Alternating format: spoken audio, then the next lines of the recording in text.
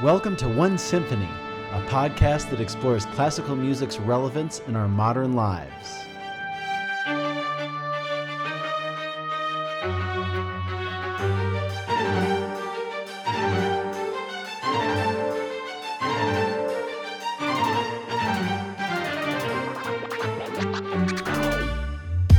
I'm conductor Devin Patrick Hughes, and I'm here to share with you stories and conversations with musicians, composers, and artistic entrepreneurs that aim to unite us into one symphonic world.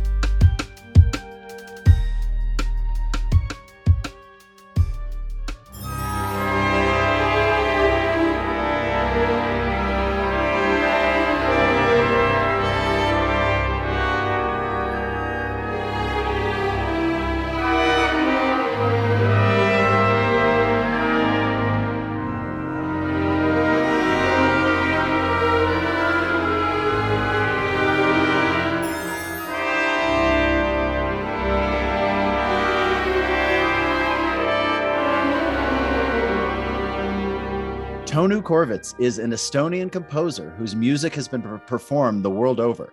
His works belong to the repertoire of the most important Estonian orchestras, choirs, and artists, and have been performed globally by groups such as the BBC Symphony Orchestra, the Frankfurt Radio Symphony Orchestra, the Britain Symphonia, the Adelaide Symphony Orchestra, Swedish Radio Choir, the Sixteen Choir, the Southern Chorale, and many more.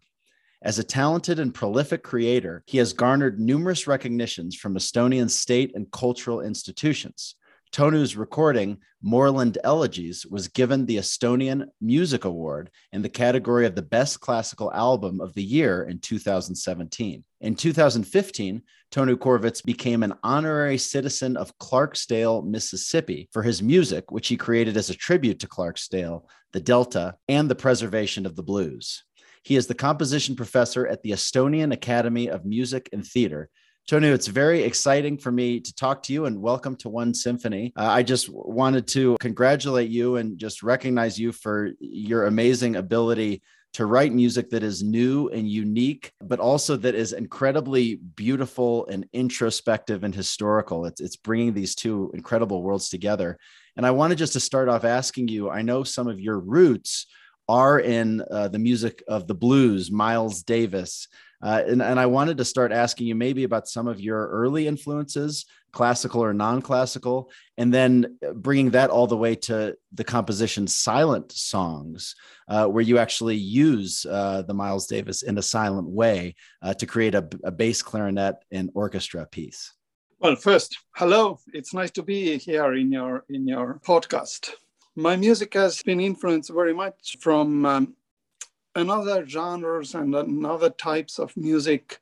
So I grew up listening to pop and rock music, which my parents listened very much. I remember growing up the recordings of Motown and Bee Gees and this kind of things. They were played every day here at my home, and we had this old-fashioned reel-to-reel player, which sounded pretty cool. So it has influenced me very much, and actually I'm very thankful for my background because, I didn't study just classical music, but my heart was everywhere, and my favorite music actually lies in every type of music and every different genre. So as you said, I like Miles Davis very much. Well, who wouldn't? And his legendary records like Kind of Blue, and especially In a Silent Way, which is my favorite album of him. So I think his approach and this kind of modal melodic thinking has influenced me very much. And of course, another thing is color in music, which is very important to me. And when I say color, I don't mean just the timbre of an instrument. I mean actually everything, like a rhythm can be a pattern of a color, or not speaking about harmony, which has this kind of overtones, which create certain imaginative colors. So this all is very important for me.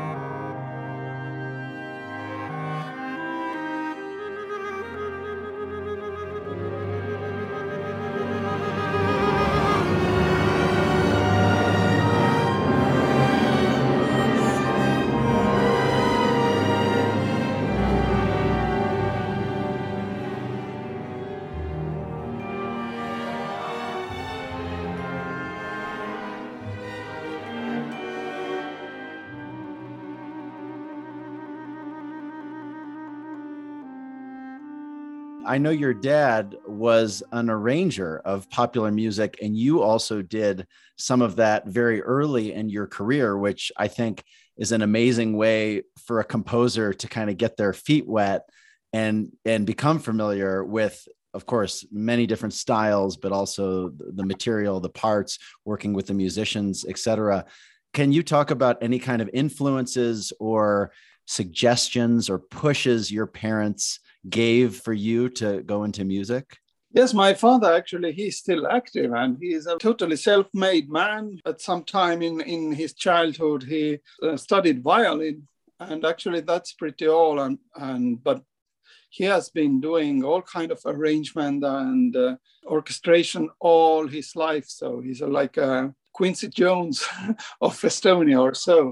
So of course he has taught me very much, and I think thanks to him also I have worked with very many pop and rock musicians here in Estonia, and I'm very thankful for this opportunity because, this is a totally different experience.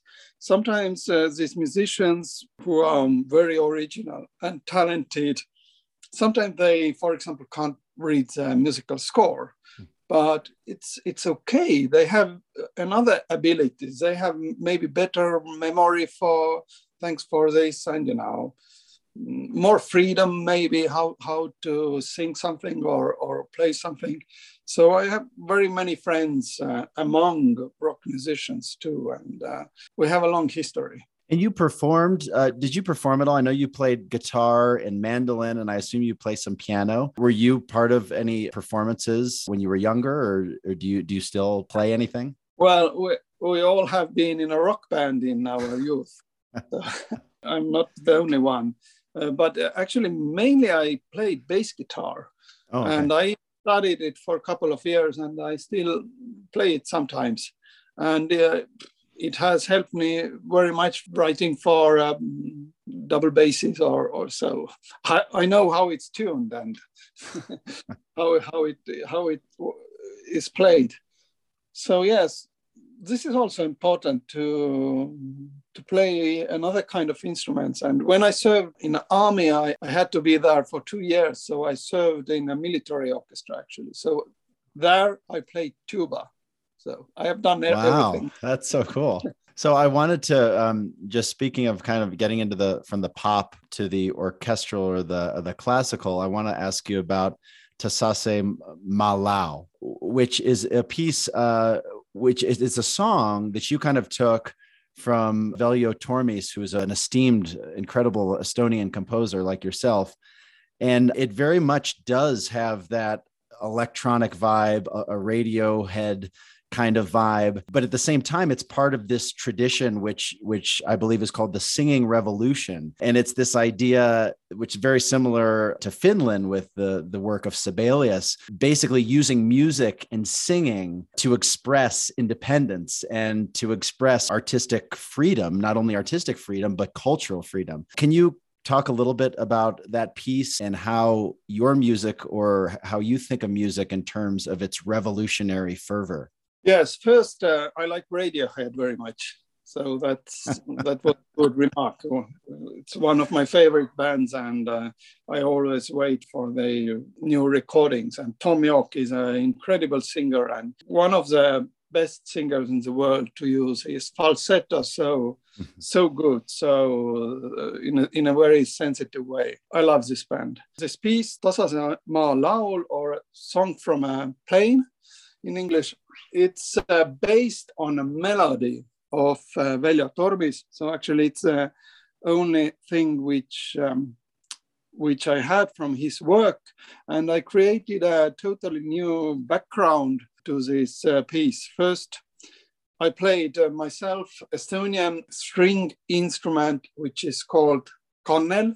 In Finnish, it's kantele. It's a kind of zither in Estonia. So it's diatonic, made from wood and steel strings instrument, and you just hit these steel strings. It doesn't have a fretboard, so it's tuned already. So I played this kannel, this zither kind of instrument, and it gave this kind of nice shimmering to this music. And I added also these kind of floating harmonies played by strings of Tallinn Chamber Orchestra, which maybe creates a bit this kind of Radiohead atmosphere to this song. So yeah, it was interesting.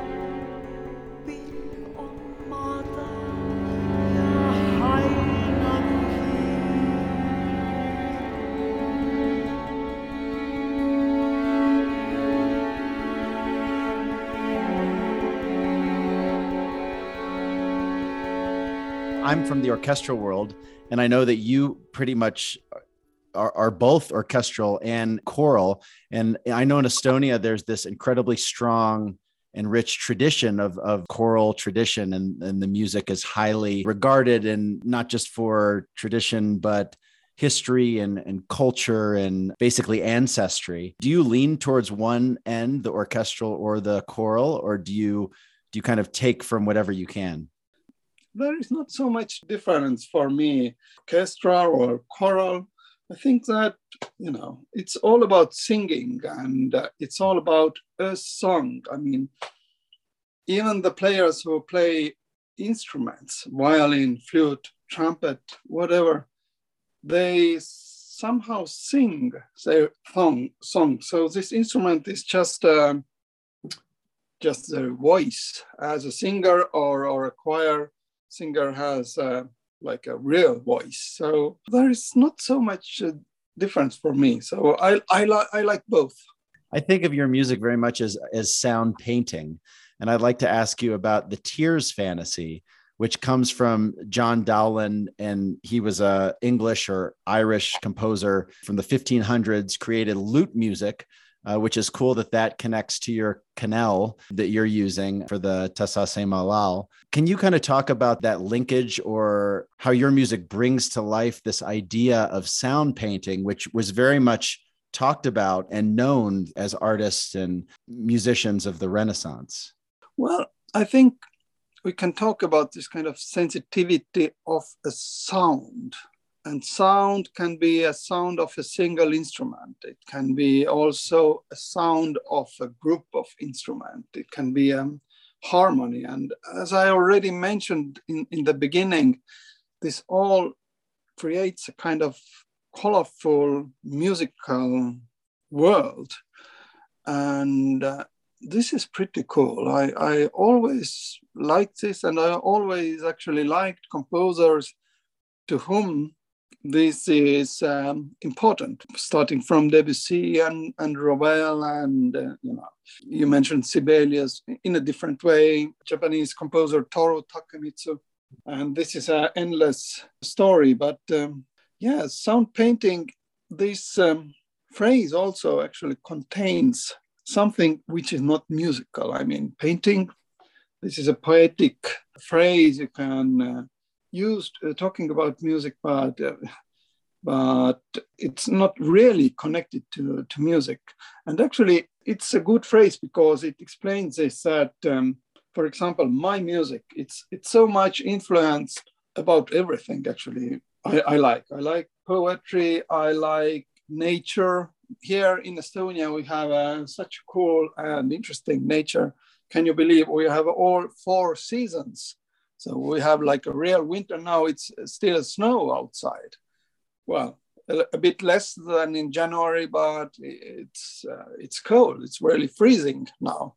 But in June or July, it can be extremely hot. almost as hot as in Mississippi. And also, movies, paintings, theater. This all influenced me. I'm inside of this everything, and I'm always been curious about all these things. So it's not just music, but it's something more, and you can call it, I don't know, culture or whatever. It doesn't matter.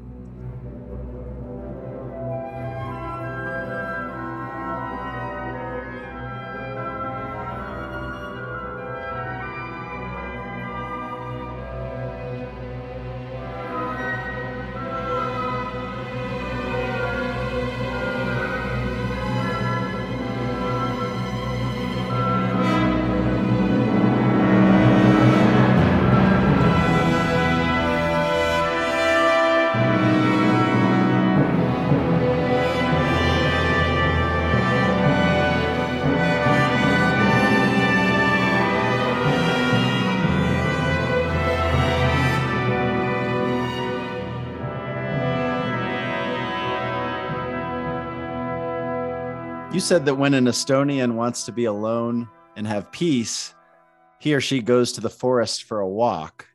I'd like to ask you about one of those elements that you were talking about, which is the nature aspect for your hymns to the Nordic Lights. The Nordic Lights is probably something that you get to experience fairly frequently. It's particles from the sun hitting the atmosphere and turning into colors depending on the amount of oxygen or nitrogen. And we can talk about that scientifically now, but for so many generations, our ancestors saw those as some kind of sign, as some kind of spiritual meaning to guide their lives or to give them messages. Can you talk about maybe what you incorporated into your hymns to the Nordic Lights in terms of our longtime connection or worship to or deference to Mother Nature? Yeah, so we do see the Northern Lights here in Estonia, but not so often as in Finland, which is more far away in the north. But yeah, we do see it. And actually, on the cover of the album, which is called the same, the Hymns to the Nordic Lights, there is a beautiful photo of the Nordic Lights and also very old ruins of old lighthouse, which is here in Estonia on the northern coast in Paldiski. It's a very special light. It's kind of greenish, and it doesn't stand still, this light. It's somehow it has a life inside. It's one of the most beautiful things I think you can see in the nature. So my piece is about this picture in the nature, but I don't know how to explain it. It's not just about creating in music the Northern Lights, which is maybe too easy. It's about a human, a man or a woman who is watching this Northern Light. And it's about their eyes or the reflection of the Northern Lights in their eyes. So I can't explain it better, but I hope it helps.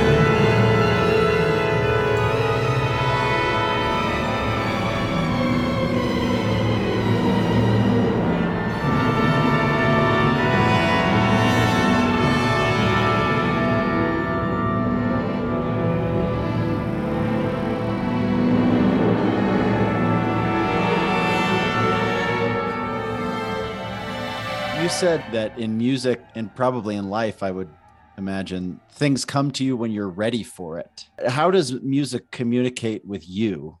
It communicates with me every day, I think, in a different way. You just have to keep your eyes and your ears open and you just have to serve music.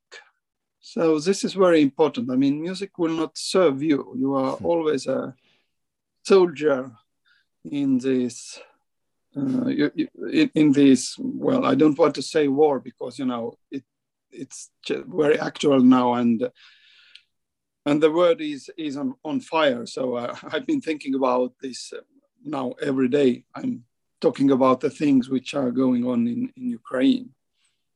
But yes. Serving music is very important, and yes, music will come to you when you are ready, and it's an amazing thing. It can do very many good things. When the world is on fire like this, does that influence your artistic endeavors? Does that move you to respond?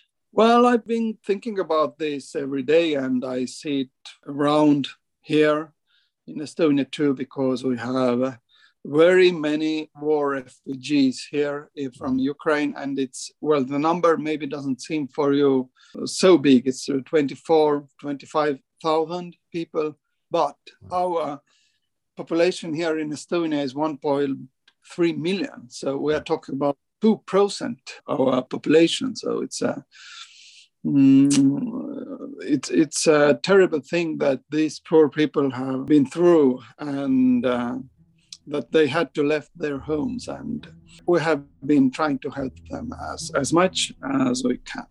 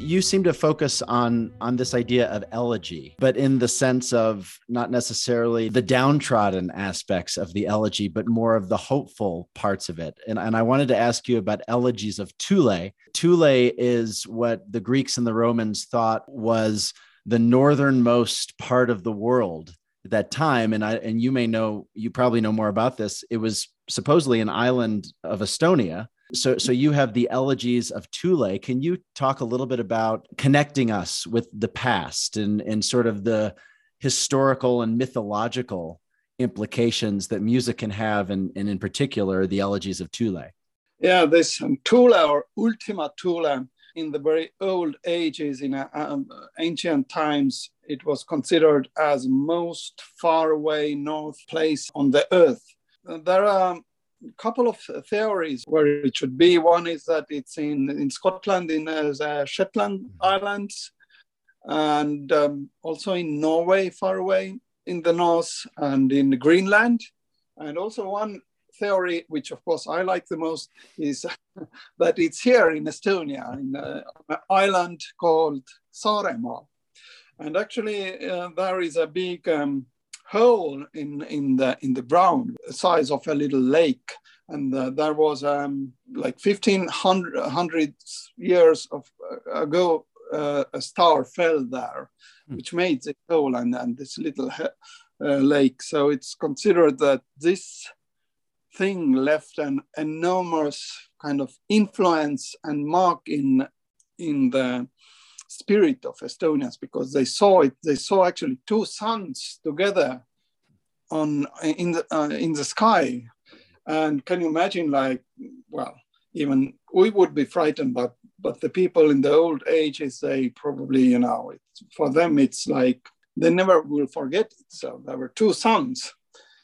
And I have very many cycles which somehow connected to this story. And I've called them like Tula elegies, which I have for strings, or patterns of Tula, which I have a piece for a string quartet, or Tula songs for flute and piano and for trumpet and piano and so on.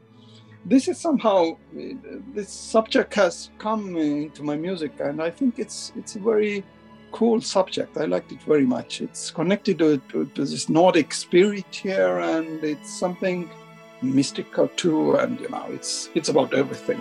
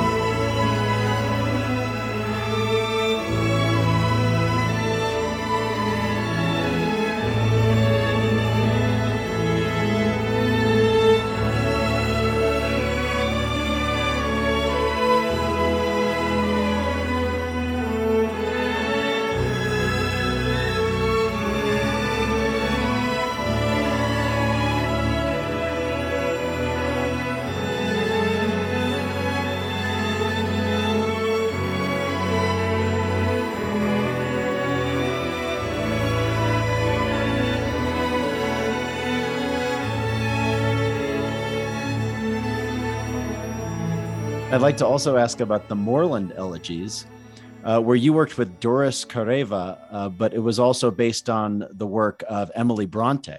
Can you talk a little bit about this idea that you're going for, kind of capturing the spirit of this poetry, obviously the loneliness, but also sort of the imaginatory, dreamlike qualities that come up here? Yeah, that's true. I love her poetry very much. Emily Bronte, poet who actually lived a very short life, and she was not very happy in her life. And the only thing she probably had in her life which made her happy was her poetry, the books, the reading. And his poetry, first, it sounds so good. It's good to sing out these words. And she's very brave. And she's very, how would I say, it's, of course it has other qualities too, like melancholy and, as you mentioned, loneliness. It's in some way very bluesy, this poetry, but it also has this kind of chaotic darkness, if I can say so. So it's, she's very interesting. I love her works very much.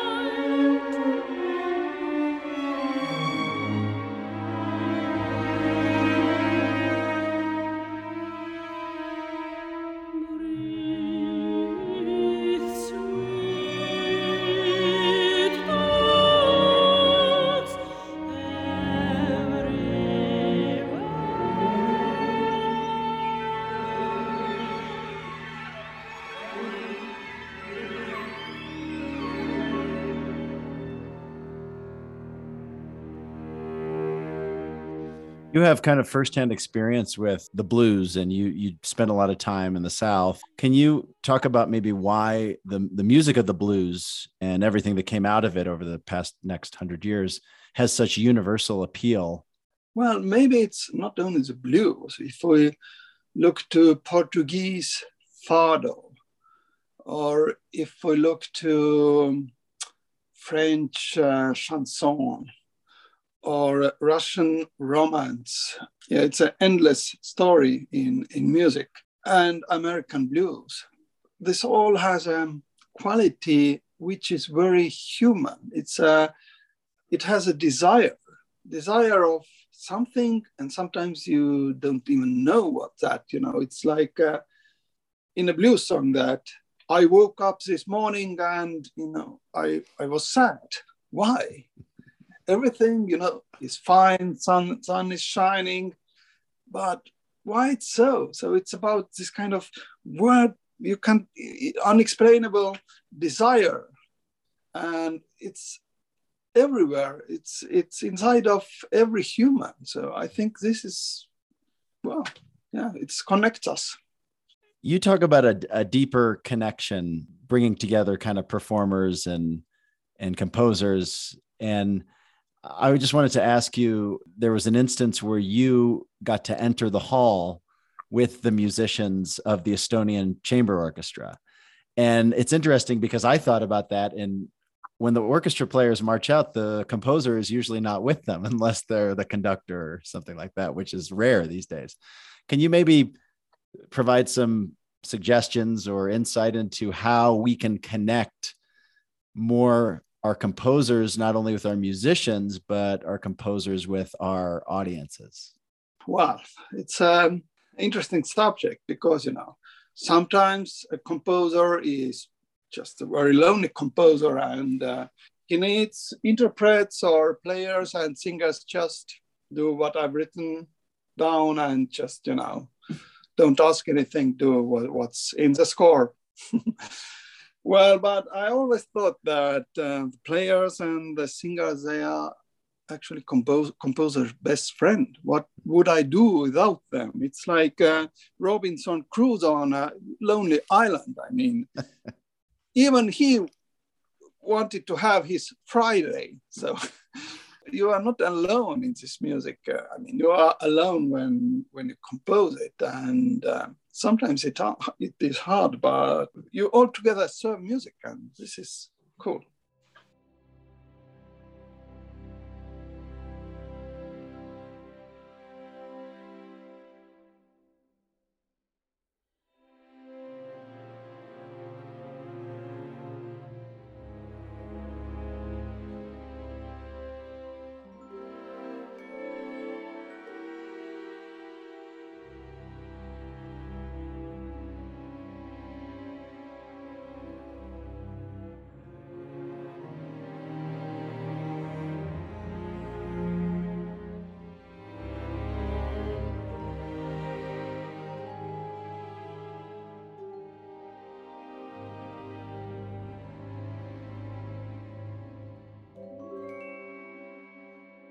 Do you ever go back to older works and either rewrite them or edit them, or think you want to release a new copy, or judge yourself as a younger composer?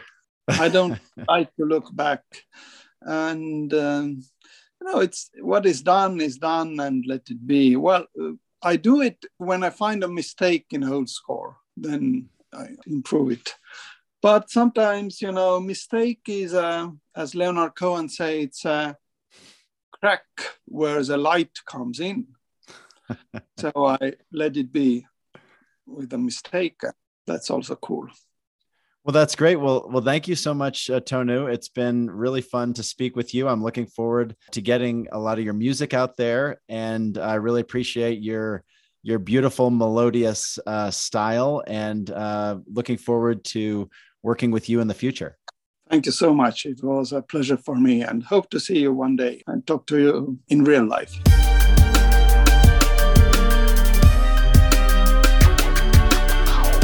Thank you for joining us on One Symphony, and thanks to Tonu Korvits for sharing his music and insights. Thank you to all the incredible performers and record labels that made this episode possible. Hymns to the Nordic Lights, Silent Songs, Tears Fantasy, and Elegies of Thule were performed by the Estonian National Symphony Orchestra, conducted by Riso Just on the Ondine label. Tasase Maa Lau was performed by Kadri Vorland, Tonu Kaljuste, and the Tallinn Chamber Orchestra on ECM Records and Deutsche Grammophon. Moreland Elegies was performed by Mariana Perna, the Estonian Philharmonic Chamber Choir, and the Tallinn Chamber Orchestra, conducted by Risto Just. You can check out the music of Tonu Korvits wherever you listen to your music, and online at www.emic.com. bit.ly/Tonu-Korvitz. You can always find more info at onesymphony.org, including a virtual tip jar if you'd like to support the show. Thank you to John and Christina and Jacob and Owen for making this show possible. Please feel free to rate, review, or share the show. Until next time, thank you for being a part of the music.